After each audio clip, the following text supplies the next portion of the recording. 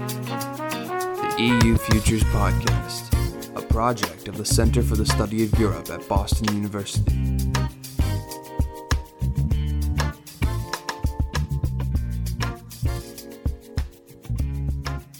Welcome to the EU Futures Podcast, exploring the emerging future in Europe. I'm Olya Yordanyan, an EU Futures Project Coordinator at BU Center for the Study of Europe. Today is March 2nd, and I talked to Markus Brunnermeier, a professor of economics and the director of Bentheim Center for Finance at Princeton University.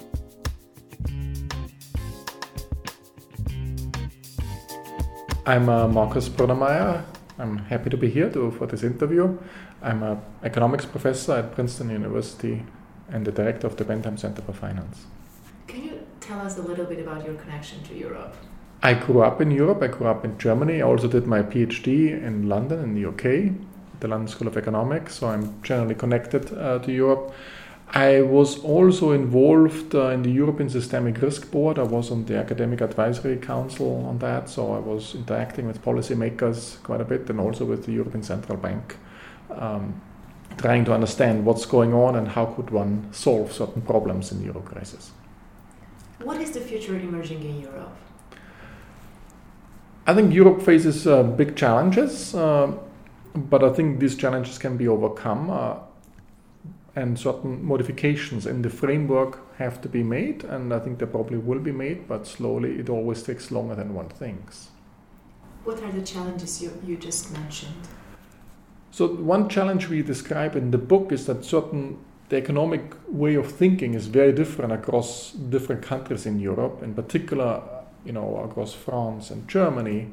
And there has to be a common ground, a common understanding how to approach certain problems. And this was always tapered over the last few decades, because before the crisis, one didn't really need to figure this out. But now with the crisis, we have to really figure out, which way to go. And then we have to pick one way to go and find a compromise on these dimensions. And I can outline 4 dimensions which play a major role, where the differences really are very stark. One is the difference with rules versus discretion.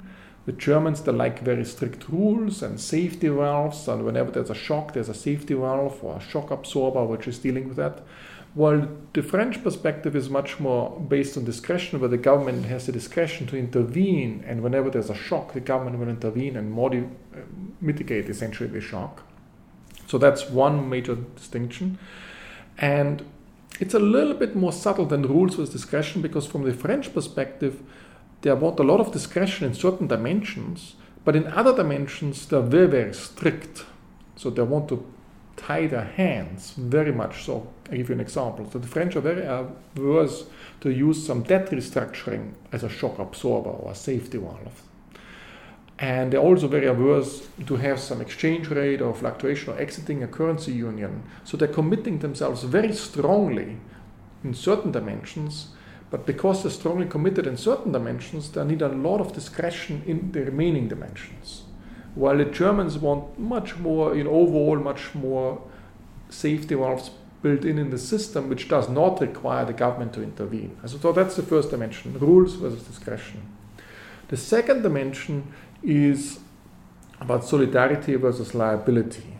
The French, coming already from the French Revolution, it's very much a solidarity principle, where if some government is in difficulties, the others will help out, essentially leading towards joint liability framework. While the Germans have a very strong sense for this liability principle, which means if you are in charge of something, you are liable for it. So you cannot separate, being in charge of something or having control from being liable, because this leads to misalignment of incentives. This leads to moral hazards and other things. So that's very much emphasized in the German perspective. The third dimension is whenever you're financing problems, it can be a liquidity problem or it can be a solvency problem. So a liquidity problem is just a temporary thing. If you help out, it will be solved. If it's a solvency problem, it's fundamentally something wrong. And typically you don't know it. It's not black and white, it's gray. But whenever you don't know it, the French will say, it's a liquidity problem. The government should intervene and help out because it's not fundamentally a problem. And the Germans would, no, it's a solvency problem. We have to fundamentally change and reform things. And the fourth dimension essentially is what everybody talks about is this reform effort and austerity from the German side, whereas the French want, Keynesian stimulus. So that's, the fourth dimension. So these are the four dimensions, and all four dimensions have in common that the French like much more government interventionistic approach compared to the Germans, who like more a system which governs itself. And what's interesting is that, if I may say that, this was not always like this. Before the Second World War, it actually was the other way around. And if you think about laissez-faire economy, that's a French word. So before the Second World War, it was actually more the French which were much more in a laissez-faire framework where the government should not intervene, and the Germans had much more interventionistic approach. So a very interesting example is that in the 1930s, the French government had to decide whether to intervene a lot or whether to impose austerity, stimulus versus austerity. And at that time, the French government decided to cut back on the government's expenditures. And at that time, it was mostly military expenditures. So they cut back on military expenditures a lot. And when then the Germans in 1940 attacked France, they were very vulnerable to the German attack. And that's why after the war they said, oh no, never any more austerity, because it made us vulnerable to the German military attack. In the German side it was differently. In the 19th century there was this cameralism and there was a lot of state intervention. Under the Nazis there was a huge state intervention. And the Germans felt, there was a lot of arbitrariness. The government has a lot of discretion, intervene, take people away and put them in concentration camps or any arbitrariness, and there was a sense after the war we have to remove the arbitrariness for the government, and that's why Germany swung the pendulum the other direction and moved much more to a rule-driven framework where the government's power are limited.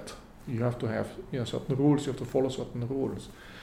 But the bigger picture here is that there are different views, but there are change, and that's a hopeful picture. So these differences in views are not cast in stone. They can actually change over time.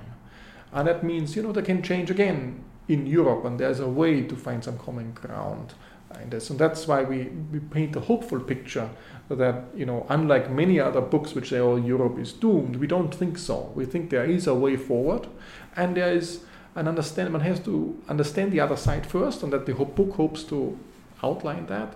And once we understand each other better, then it is actually easier to find some common ground going forward. So you see ways that these two positions, the German and the French positions, actually can be brought closer, and a model for the whole European project could be found. Yes, so we think so. And you might ask, why do we focus so much on Germany and France? There are the 28 European Union states, or 19 in the Euro area. But it's typically the case that the engine of integration in Europe was essentially France and Germany. It was always the case. And once France and Germany finds common ground, then others fall in line as well. Because many in the peripheral countries think more like the French. Many in the Nordic countries think more like the Germans. And it was the case in the Euro crisis in 2010, when the Euro crisis started. There was a power shift. So it was initially Brussels was very influential. Everything was in a supranational arrangement. And then there were certain decisions taken where the IMF was involved and other decisions which led to a power shift away from Brussels, from a supranational arrangement to an intergovernmental arrangement. So governments came together on a table and then were bargaining, and every government wants to bring its own trophy home, saying, oh, I won this bargaining. So it was much more bargaining among the governments. So it changed the whole dynamics of the European integration process. And this shifted the power away from Brussels to the capitals of the different member states of the European Union. And then in the fall of 2010, there was this famous decision by Angela Merkel, the German Chancellor, and Nicolas Sarkozy, at that time the President of France, to have a haircut on the Greek debt, to have a debt restructuring. And this dramatically changed the power in Europe as well, because from then onwards, the yields in the peripheral countries were jumping up and interest rates were higher, and every policymaker in the peripheral countries knew if they do something which the Germans or the don't like, the Germans can talk to the financial markets and the yields will go wild. So that shifted the power much more to Paris and to Berlin, in particular to Berlin.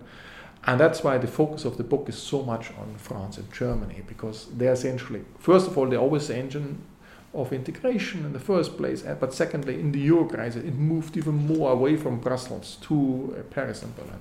The very big question, can the currency union survive? Yes, we think the currency union will survive. I would not say that all member states will stay in the currency union. It could be that one or two leave. I hope not, but I think the currency union will survive. Of course, there's a downside risk if Le Pen is elected in France, and France would even leave. And you see already the interest rate spreads widening currently, because some people get afraid and they're bringing money out of France into Germany. So currently, if you look at the 2-year interest rate for German government bonds, they're actually minus 0.9%. And that's a sign that people in France are nervous and they're selling the French bonds and they're buying the German bonds. Because if France were to leave, suddenly the new exchange rate would favor the German currency relative to the new French currency. And so there is a danger there, but I think with a little bit of luck and with the right measures, it can be preserved. I think that will go the right way. There were always challenges. If you look back, some people promote, we should go back to the old exchange rate snake arrangement before the euro. But there were also crises in 92 and 93. These were severe crises as well. And there's a little bit of an attitude saying, we have a problem in Europe, but the problems are mostly fundamental problems. But then you blame Europe, in particular the euro, all the time. And it's not really, the problem is not often the euro, it is that underlying problems in the labor market or wherever it is, there are problems. At the state level. At the state level, but because politics is so national, it is easy for politicians to blame Europe and the euro for these problems rather than themselves and saying, we have to fix certain fundamental problems in the labor market, in the product market, or whatever it is. We just blame this abstract euro, and at the end, it is the euro, which is suffering from the perception of the average person or of average citizen in Europe. So let me give you an example. When the euro crisis erupted, suddenly it was always the case that from the core, from Germany, there was a lot of funding going to peripheral countries like, say, Greece and Spain. But there was also a lot of funding going to other Eastern European countries, let's say Serbia and all these countries. Then the euro crisis hit and the funding dried up. And suddenly this was all short-term funding and different funding sources had to be found. And it is actually, through the ECB and Target 2 claims and all this, funding was channeled to these countries through the official sector because the private sector was not providing it anymore. But there was also a lot of funding, as I said, to outside of the euro area. And this funding also dried up. And there was no European Central Bank to replace the missing private funding now with public funding. So there was some intervention by the IMF and all this, but there was also a sudden stop of funding arrangements. The message I want to get across here is that the problem, whether it was inside the euro, Greece and Spain, or outside Serbia, Bulgaria and so forth, they had similar problems with a sudden stop of funding, private funding in these countries. But it was not whether you're part of the euro or outside of the euro, both had similar problems. So it is not really the euro which is the fundamental problem. There are often underlying problems which need to be fixed, but it's so easy to blame the euro.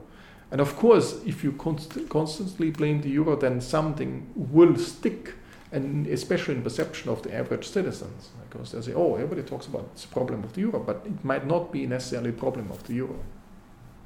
What about the case of Greece? We see that how the Greek crisis was developing and all the efforts the European leaders and IMF are putting to kind of help Greece overcome it, but also it sparked a lot of debates about how it is done, about austerity and other reforms. What do you think, where it is going? How is it being addressed?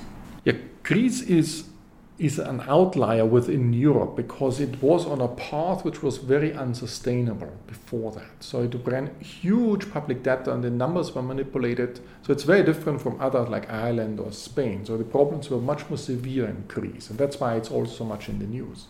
Overall, Greece is relatively small, so it could be dealt with just given that its size is so small. Now there are two perspectives. So one is, if Greece were not in the euro, it would not have gotten all this help from the other European countries. So it would have suffered a much sharper sudden stop, but it would have benefited from a depreciation of the currency. So it would have stimulated the economy. But if you talk to many Greek people, what they also appreciate is that being part of Europe and the euro area, you get also some institutional framework which brings the own house in order. Okay, so the political system was not geared before to have a sustainable way of going forward. Now, through some arm's length relationship that comes through Brussels and European interventions, there comes some pressure to do some structural reforms. Now, what happened in Greece is that severe structural reforms were made and incomes dropped significantly. And this is very painful. And in 2014, end of 2014, it seemed like, this is very painful, but then there was a turnaround in January 2015. Things looked better. But then the government was replaced with the current Syriza government, a much more left-leaning government. And the objective of the left-leaning government was to get rid of the reform efforts, especially the finance minister Varoufakis, and move to a more Keynesian stimulus world. And the idea was not just to do it just for Greece, but to do it across all of Europe, peripheral Europe. And the strategy of the new government, Greek government, was to say, okay, if you don't do it, we will threaten to cause a lot of contagion effects to the rest of Europe. And this will create a lot of harm, so you have to really reduce our debt burden, you have to do this, and we don't want to do these reforms really, because they're painful to do. And this strategy went on for 6 months, but it backfired essentially. First, because of the strategy, the economy which recovered slowed down and went to another, tanked further. And the hope was that it would spill over to other countries and hence, force the rest of the Europeans to change their mind. Didn't work for two reasons. One was the spillovers did not occur because at that time this European Central Bank imposed QE, quantitative easing. So whenever the interest rates in Italy or Spain were to go up, the ECB essentially kept a lid on it. So it was not going up. So the threat. And the second thing was, at that time, Spain went already through 2 years of reform. And there was a left-leaning party like Podemos in Spain. And the government, the conservative government, which went through the reforms, they were afraid if they were to follow the Greek example, then just the left-leaning Podemos party would gain in popularity. So they were actually, surprisingly, peripheral countries became more German than the Germans. And that shifted the whole thing. The strategy didn't work out. So it took about 6 months for Syriza's party to realize that this is not working. And then Varoufakis was removed as finance minister of Greece, replaced with another one, and then moved back to the reform agenda. Of course, there's still problems there. And there's this big debate, is this government debt level sustainable or not? And if you look at the numbers, you might say, oh my God, this is never sustainable. But one way to make it sustainable is to just write it off and write it down. That's what the IMF is promoting. But another way to make it sustainable is to just stretch it. To say, okay, you have to pay it back in 100 years and the interest rate will be 2% or 1%. And at some point inflation will be 2%, so it might be even a negative real interest rate. So you just stretch it, and that's an alternative way of writing it down. And given the European legal structure, the second way is easier to implement than the first one. So if you're just an economist, you'd say, both is actually fine. But if you think from a legal perspective where it's not allowed to write down debt because of it would involve because all the debt is now held by other European governments, so it would be a subsidy towards Greece, which is not allowed officially. But if you do it indirectly through the stretching the debt, then you would do it. So the whole system right now moves to the second arrangement to make the debt sustainable, just to stretch it at a very low interest rate. And essentially, if you stretch it to infinity, you never pay it back. It's the same thing as just writing it off. one way. But I agree that there's huge structural reforms, going on, and they're painful. From the German side, I would say, because of some extra funding coming from the Europeans, it smoothed it out. It would be even harsher without that. From the Greek side, saying, the Germans impose, or the Europeans impose the structural reforms on us. So there are different perspectives. Where are you coming from? What kind of future would you like to see in Europe? So what happened during the Euro crisis, and because everything is blamed towards Europe, the whole excitement about the European integration process is going away.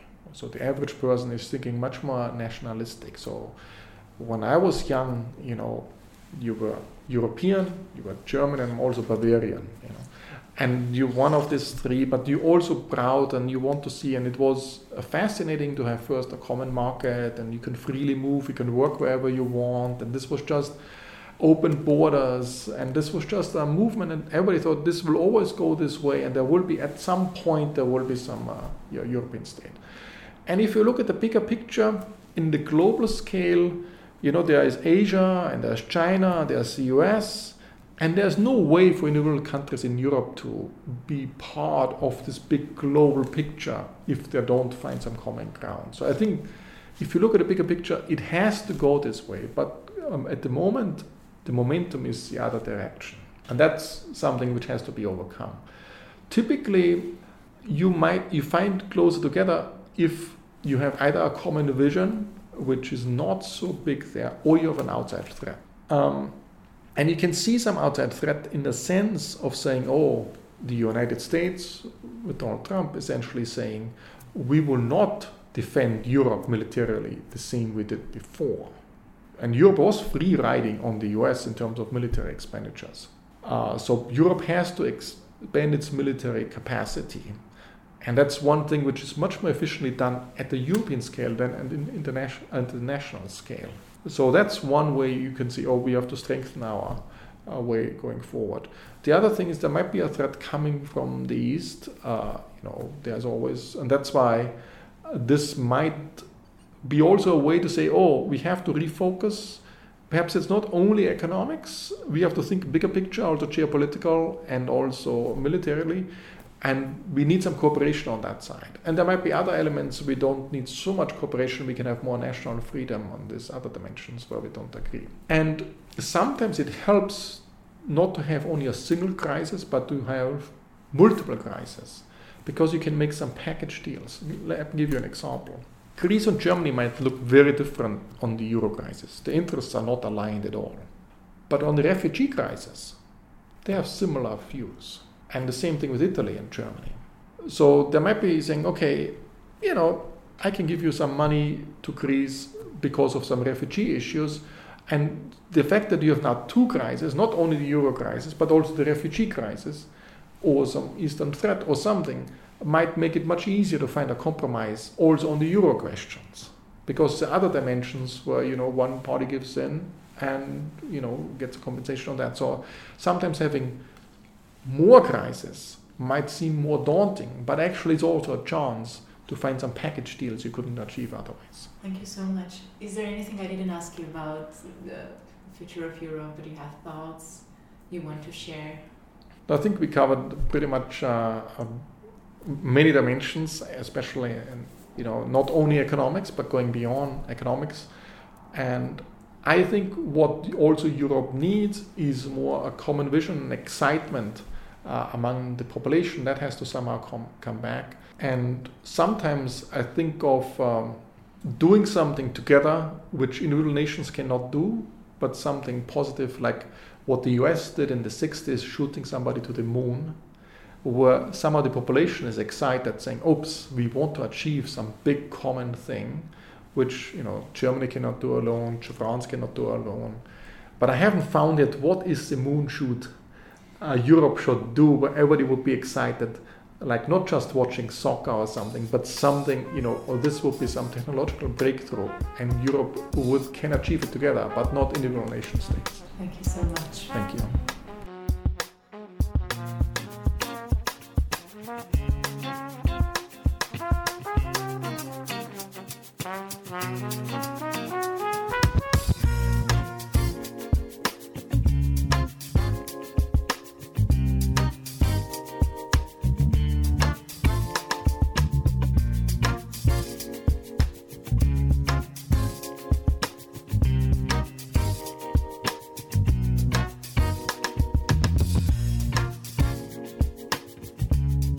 You've been listening to the EU Futures Podcast, a project of the Center for the Study of Europe at Boston University, funded by a Getting to Know Europe grant from the European Commission delegation in Washington, D.C.